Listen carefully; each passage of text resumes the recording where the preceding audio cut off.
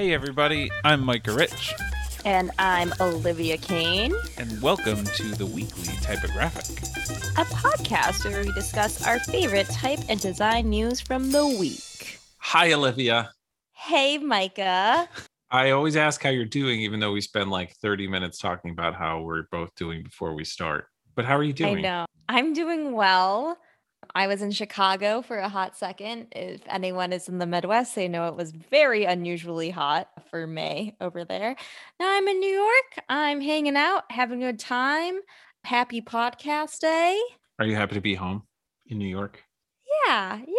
It was like a nice moment to see all the family I haven't spent any time with for the past year and change. So that was like very refreshing, and I encourage anyone that's thinking about doing that to do that safely. Yeah, safely, of course. So yeah, it's good. How you doing, Micah? I am also doing pretty good. I'm feeling pretty lively. Fun secret to share is that I've made a lot of progress on the membership site for the league. That is a fun secret. Yeah, I'm definitely excited to show you. And then, we're going to kind of start rolling it out slowly to members pretty soon. We have to decide when it's ready, make sure it all works and everything like that. But that's very exciting to see it coming together finally. Lots of fun stuff in the works at the moment. Things are happening this summer. Indeed. Also, quick shout out to Trey Seals. Oh my gosh. Trey Seals of Vocal Type. It was announced, I think, last week that he has completed the design of a very big project. And that project was the book Spike by Spike Lee. And it looks like an enormous undertaking. He designed 3, not 1, not 2, but 3 custom fonts for the book, which is nutso. And designed the book. And designed the book. We've been hearing about this book under wraps. Like, he's like, I'm designing a book and I'm designing fonts for a book. And I was just like, what book is this? Like, oh my gosh. He definitely didn't mention Spike Lee. He probably couldn't. I'm sure, but like, how awesome. Incredible. And I love that the cover type, and I think it's seen throughout the interior of the book as well, is based off of the famous love-hate brass knuckles. So I don't know. He is talking about the process of the typography on his Instagram page. Just incredible. And there was one font that was designed, I believe, just for the spine of the book. I love it. Crazy. I've just never heard, I don't think anyone's really heard of a book that is, designed by someone that designed the fonts just for the book. Like, this is just kind of a really... That's a good point. I've never heard of that specifically. It's unusual, but I can't wait to get my hands on the book. It's coming November 2021. Nice. This is not a paid advertisement. This is just from pure enthusiasm. All right.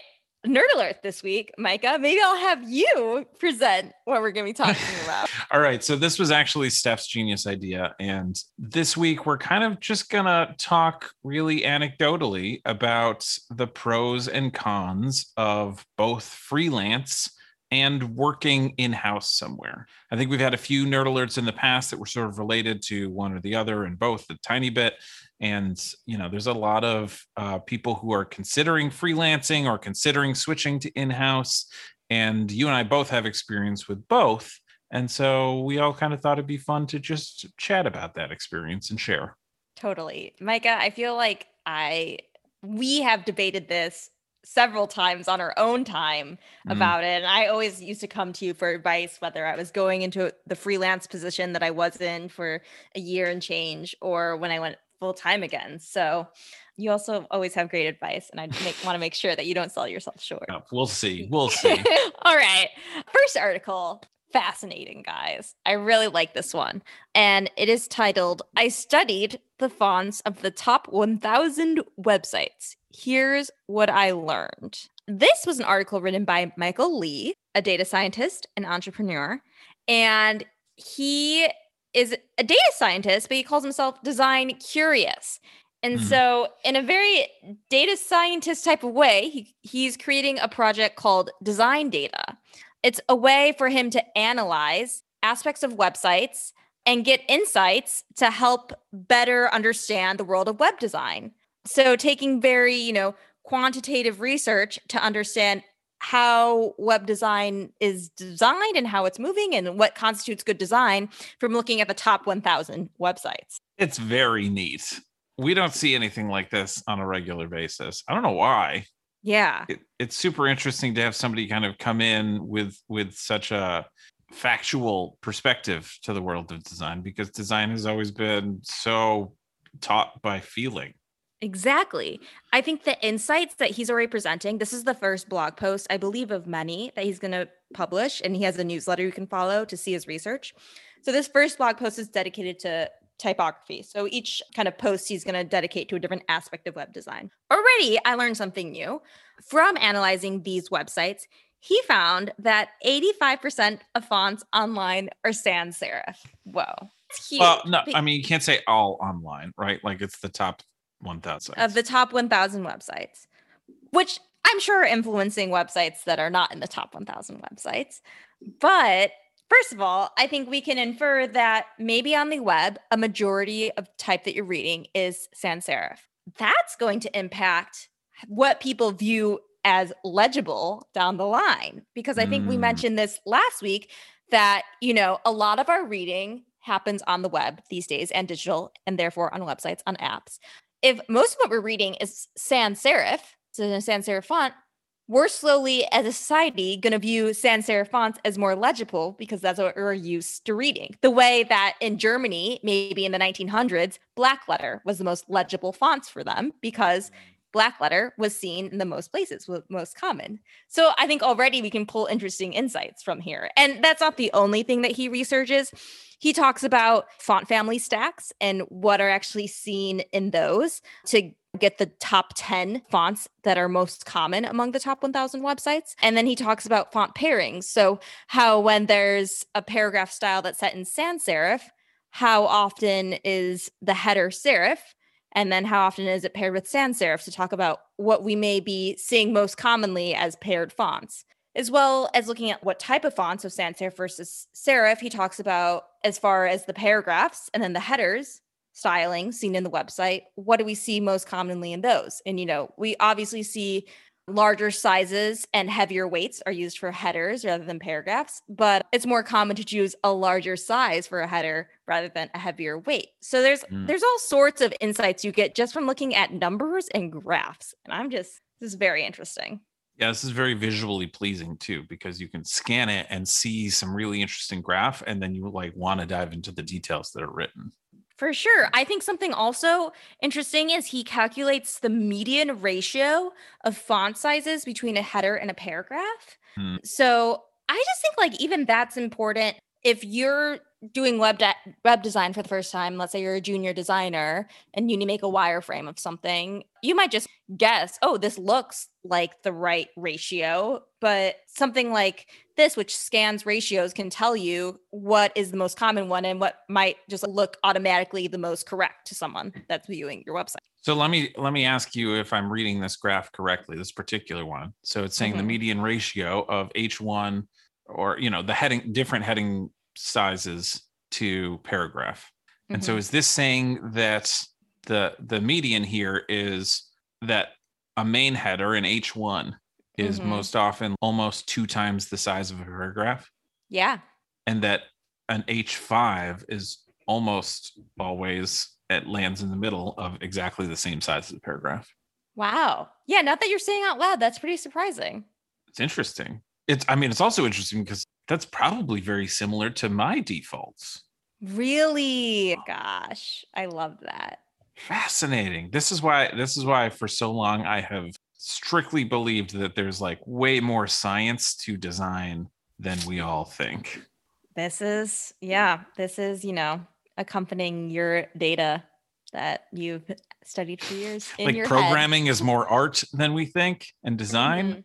And design is more science and rules than we think that it is. Fascinating. Yeah, I think this matches what you've believed for a long time, but I just think in general is so fascinating because like we don't look at this because designers don't want to do this kind of work that's so scientific most of the time. They want to talk about, you know, how typography can make us feel things, but actually looking at this just seems like such an interesting tool, and I'm really curious what else he's going to publish about web design beyond typography. Yeah, totally. Very cool. Great All find. right. Yeah, thanks, Steph. Awesome find. Our next one is a little bit more on the fun side of what we usually share.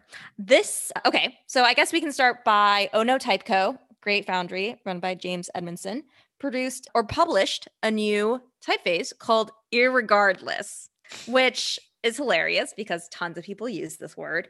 It for a long time was not even a real word, so it made grammar freaks like get so mad when they heard people say irregardless. But Wait, I is it think, a real word now? and now, most recently, he even mentions at the very bottom of this article talking about how it was recently added to the dictionary because of how many people actually used it. Oh, that's funny. I missed that. That's hilarious.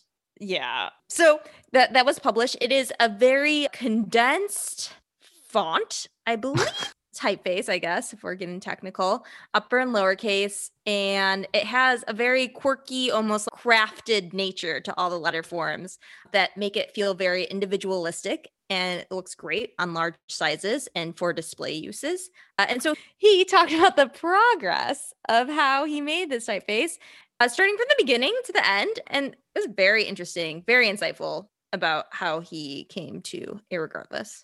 I absolutely love the visuals. There's so many instances of starting here, then the next step, then the next step, and like seeing hand sketches and how that then translated into drawn things and kind of went a little bit scripty in the beginning and then, turned into a little bit more handwriting-ish, but not totally. Mhm. And it's really fascinating. I think he has great insights into how he, in general, makes fonts, typefaces.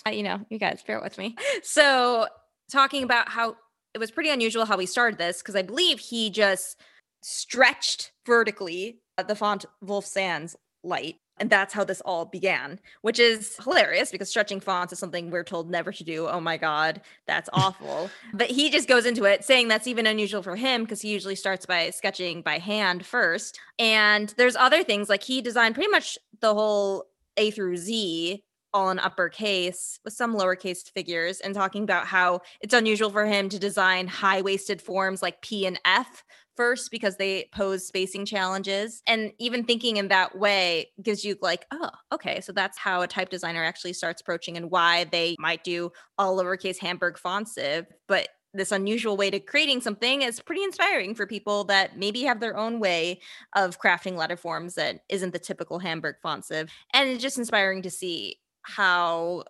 unconventional takes can lead to something pretty interesting.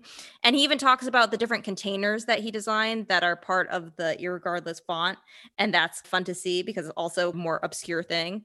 I love his take on designing the superscript numerators and denominators for the numerals and talking about, when you have to make those numbers about half the size. He opened the apertures for several of these numbers to make it more legible when you put it in a fraction or for a superscript. So Even just that, the caption to details. that was one of my favorites, just saying numerators, meaning superscript numbers, right, Mhm. are never scaled down versions of the normal figures. They're completely redrawn to excel at their smaller size. And when you see this visual next to it, it's a perfect explanation of why. Yeah. Yeah. And like this is such a teaching moment as it is like a great interesting read. One of my favorite stylistic sets of Irregardless is stylistic set 4 because there's little hearts for the dots of the eye, which is just like so bold. And I think he even mentions the reason has to do with like the font's kind of goofiness, and that can justify having something that's pretty unusual for a type designer to put in there. I haven't seen dots on the lowercase I since I was in 4th grade, but I love to see it reemerge. So very fun, very cool. He did some great marketing material for this as well. So go check it out. Shoot, our next article, you're gonna have to explain this one to me. All right, guys.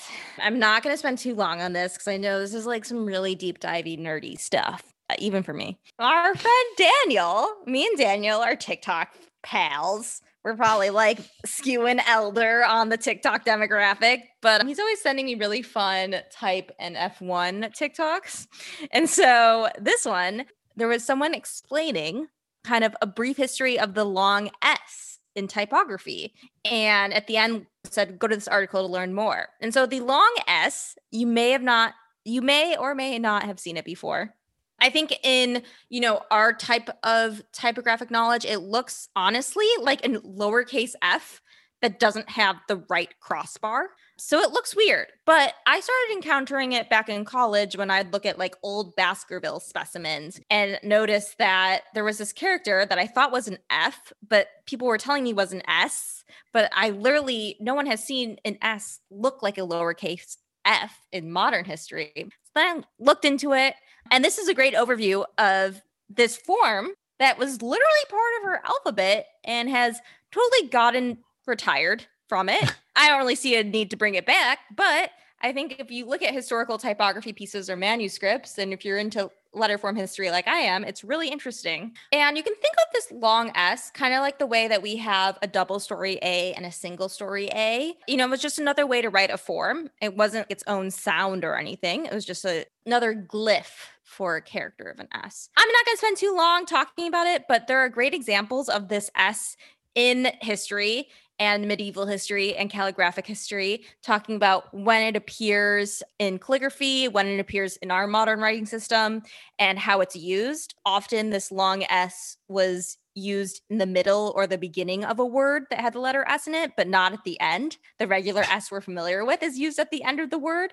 So weird. I think there's lots of speculation as to why this S got retired. I think a lot of it has to do with it looked like a lowercase f, and people got confused when we've had this typographic system. I think it started to become out of fashion in the 18th century around then. But there was this whole other character that, people these days aren't familiar with that I just think is fun and wanted to include. That's educational and still sort of feels over my head. Like the way you described it makes sense for sure, but I don't know how you got that out of this difficult to read article. Oh, it's not so bad. It's a lot of pictures and looking at how it used to exist. It's fun for the true nerds out there. I do love looking at Elvish script, so that's always fun. It's actually really funny. I'm familiar. They talk about all the really old script, like uncials, black letters. And Carolingian is the one I'm familiar with that has evolved to our modern lowercase letter set, the letter form seen there.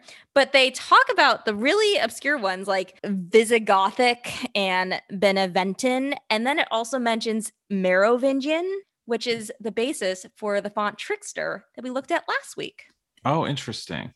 Full circle.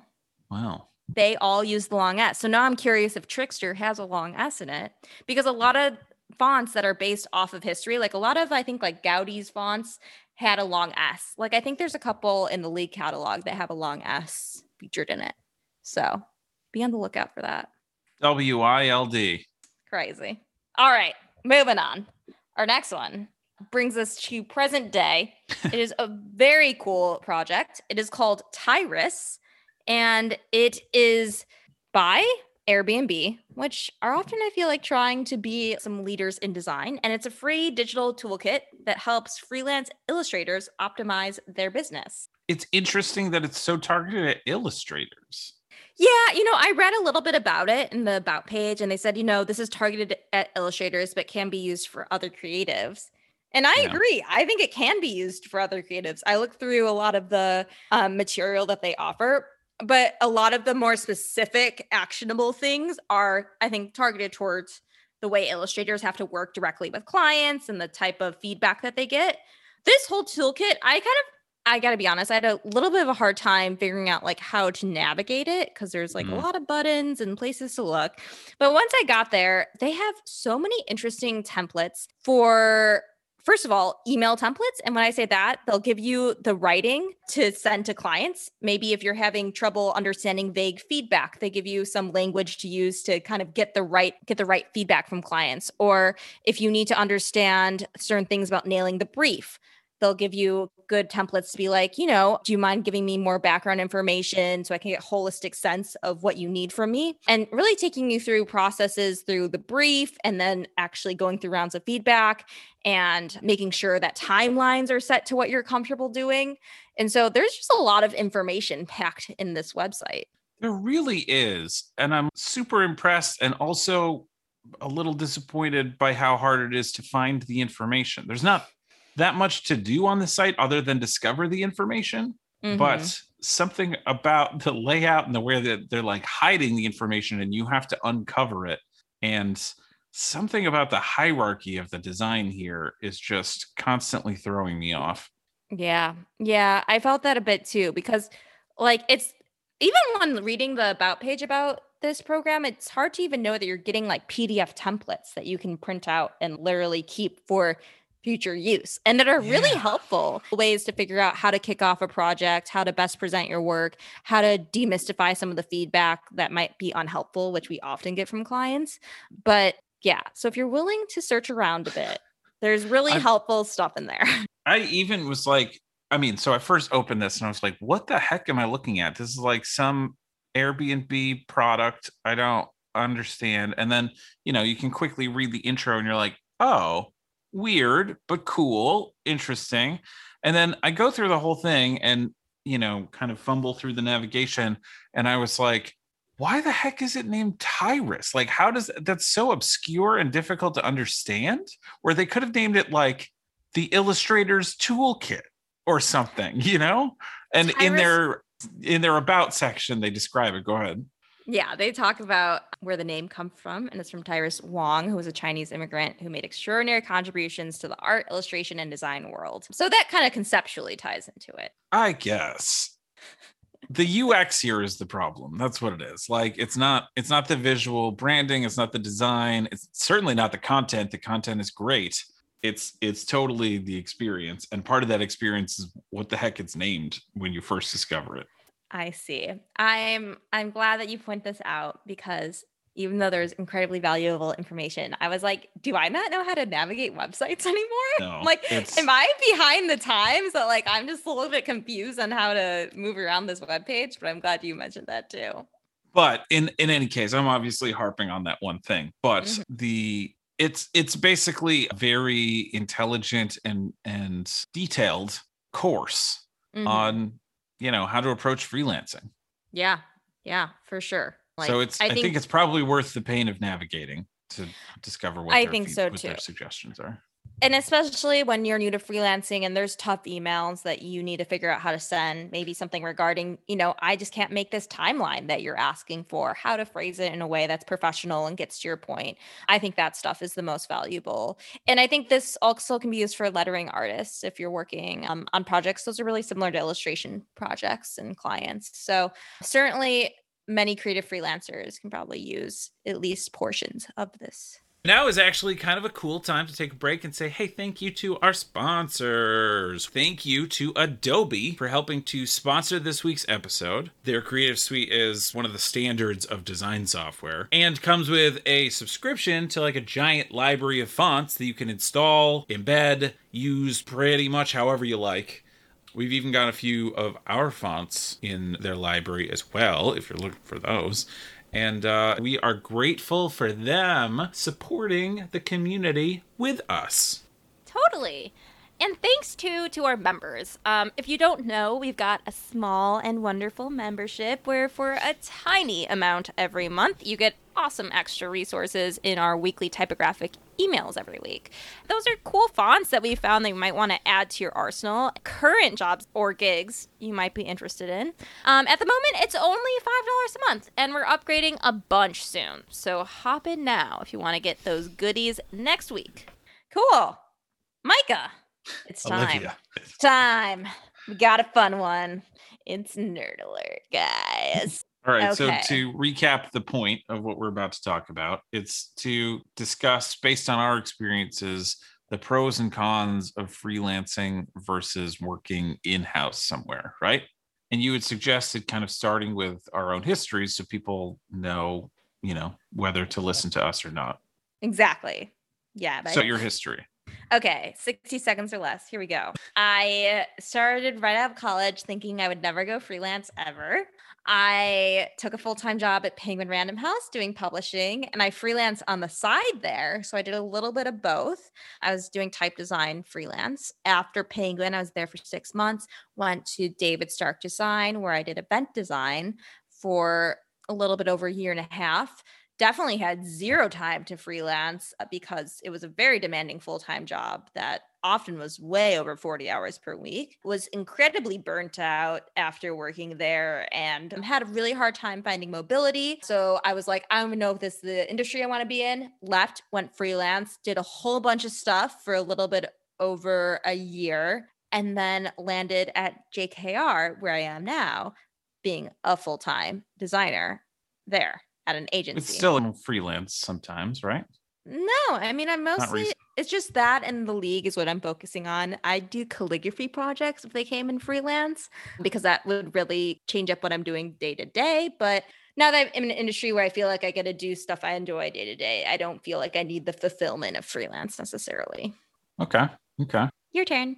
My turn. All right. You helped me prepare this version of history because I don't remember, but I actually just remembered that it started a little bit earlier than what we talked about. So I actually, right after graduating college, immediately got a job, a full-time job. I was designer number 2 at like what I think is one of the best and healthiest web development agencies. It was in Boston. And I only held that down for 3 months because I saw that and I was like, shoot, I want to do all of this.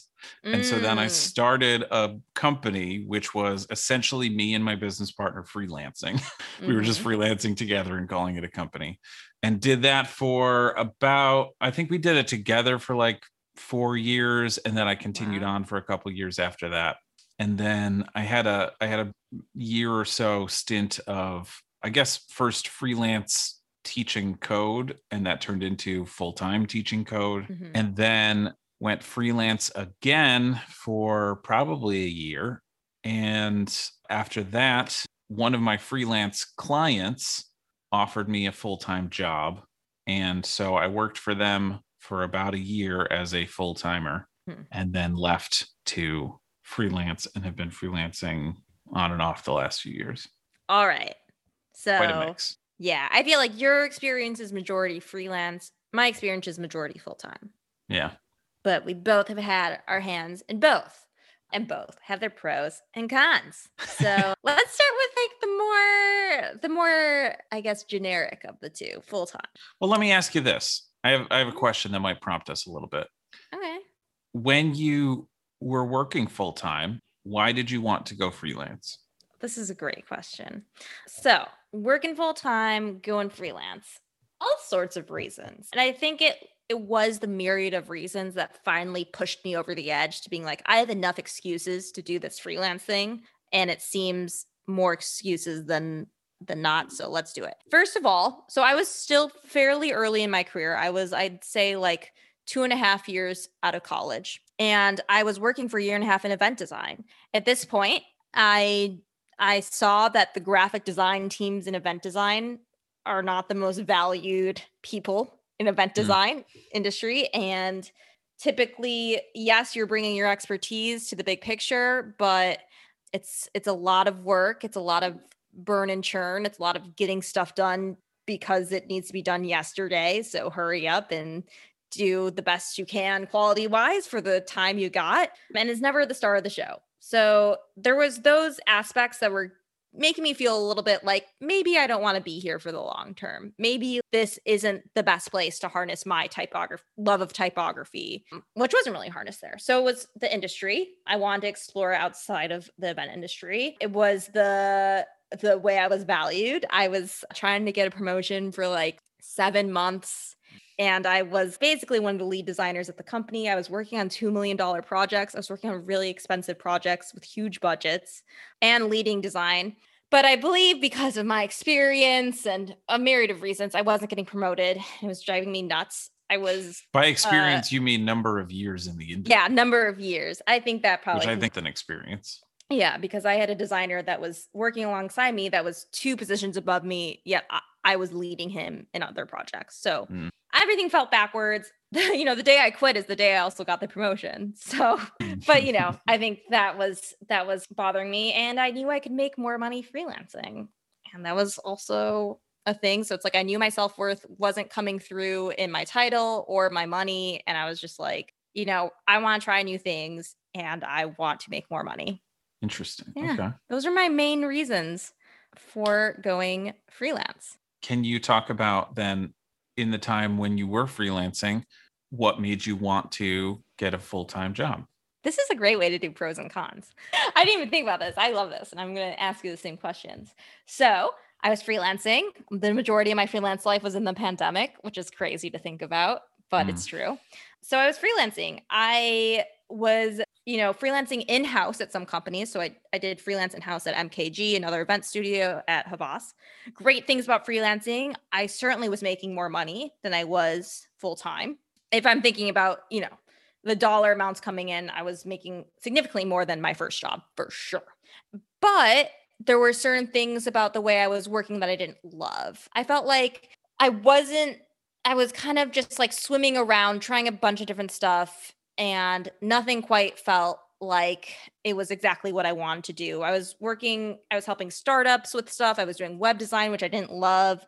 I was kind of being like, I'll take jobs because I need to make ends meet. And occasionally there'd be really cool projects. Like I'm so excited I got to do album artwork for MXM Tune last October. And occasionally there'd be stuff that come up that I loved. But most of the time I was just like, this is fine. This is like, I'm treading water a bit. Like this is fine. But I wasn't like, this is what I really want to do until I land my freelance job with JKR, which I was doing packaging and identity design, which I had none of those projects when I was freelance basically. And so then I was like, oh, this is where I need to be. They have really cool clients. I can like really do deep work and I won't be like plugging holes as much as what I felt like I was doing when I was freelancing. Like, oh, they need someone to be a designer on this. You're a freelance designer. Come over here. We need you. But it wasn't necessarily because like, oh, we love your specific work. We need your skills specifically. It was like, oh, you're a freelance designer. Interesting. Okay.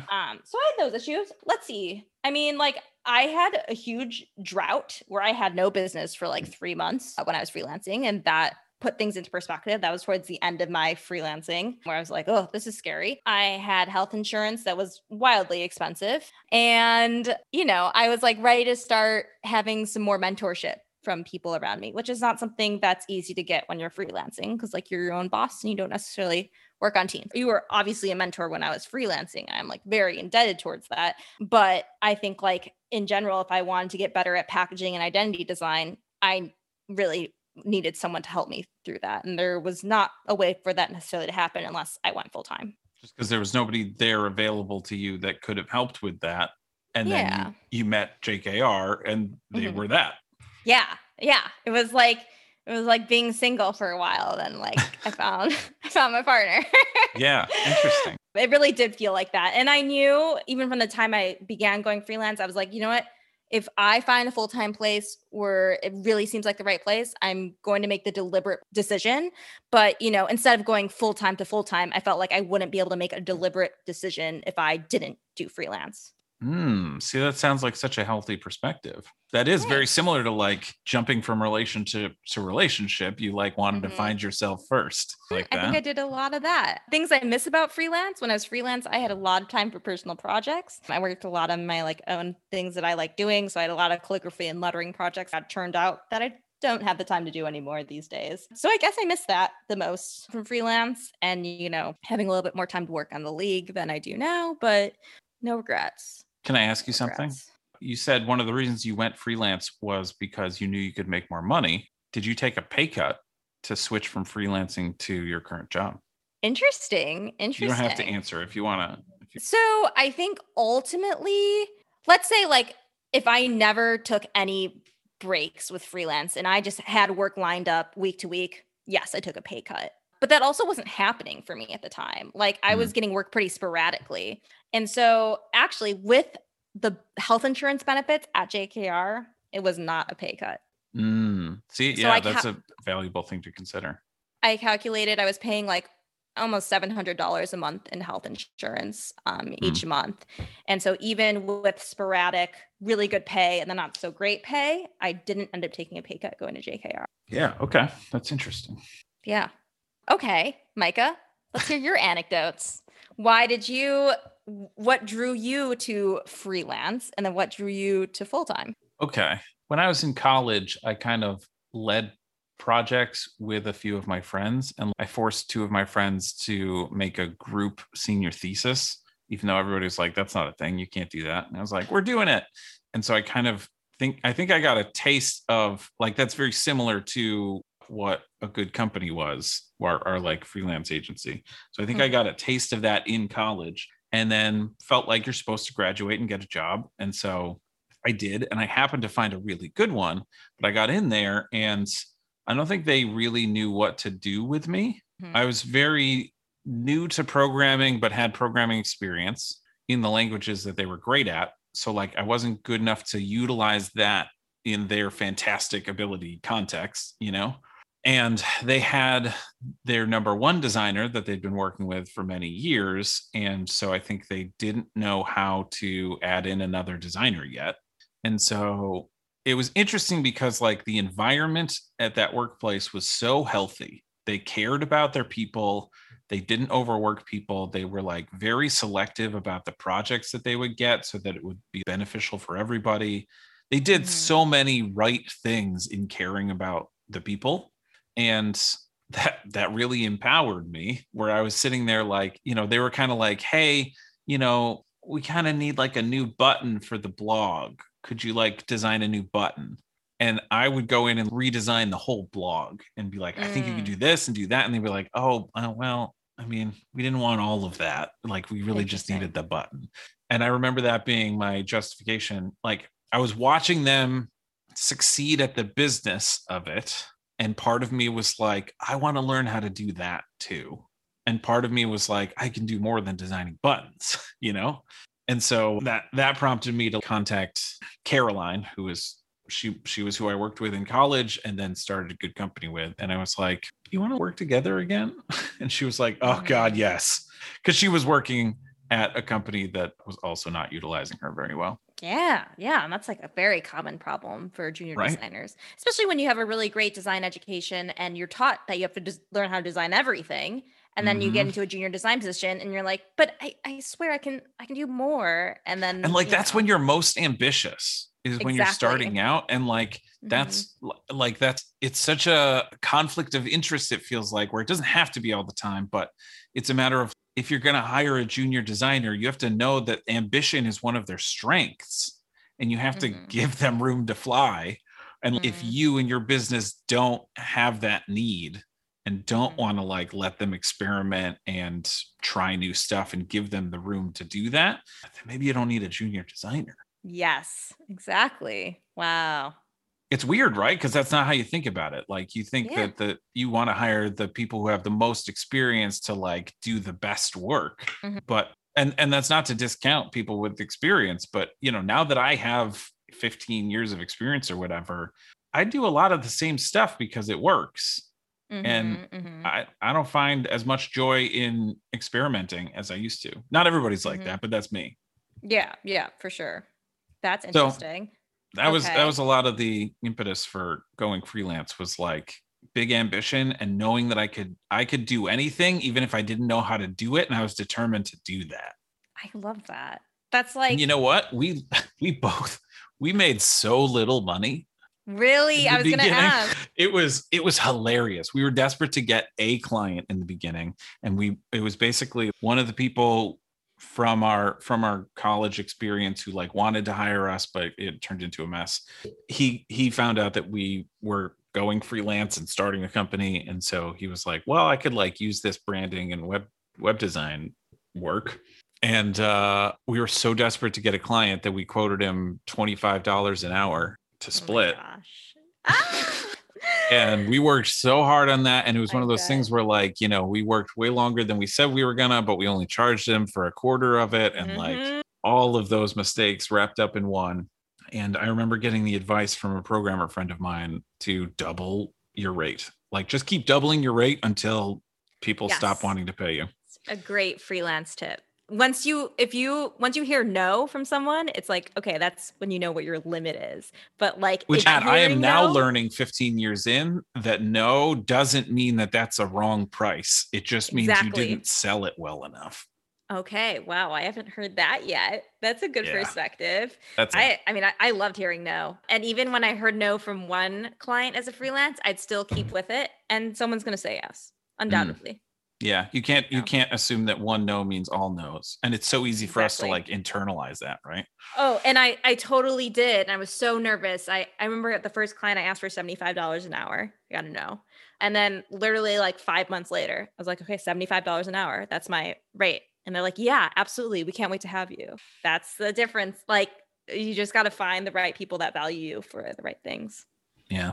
So, do you want to do a brief intro as to why you went full time? The 2 times you went full time? Yeah. Okay. So I should preface this by saying, like, while I have a lot of experience with freelance, you had said you went freelance because you knew you could make more money. I knew I was going to make less money, and I always have made less money. I have always made more money. Like, well, always. The 2 times that I had salary jobs, I made way more than I have. I can't say ever made freelance, but at the time.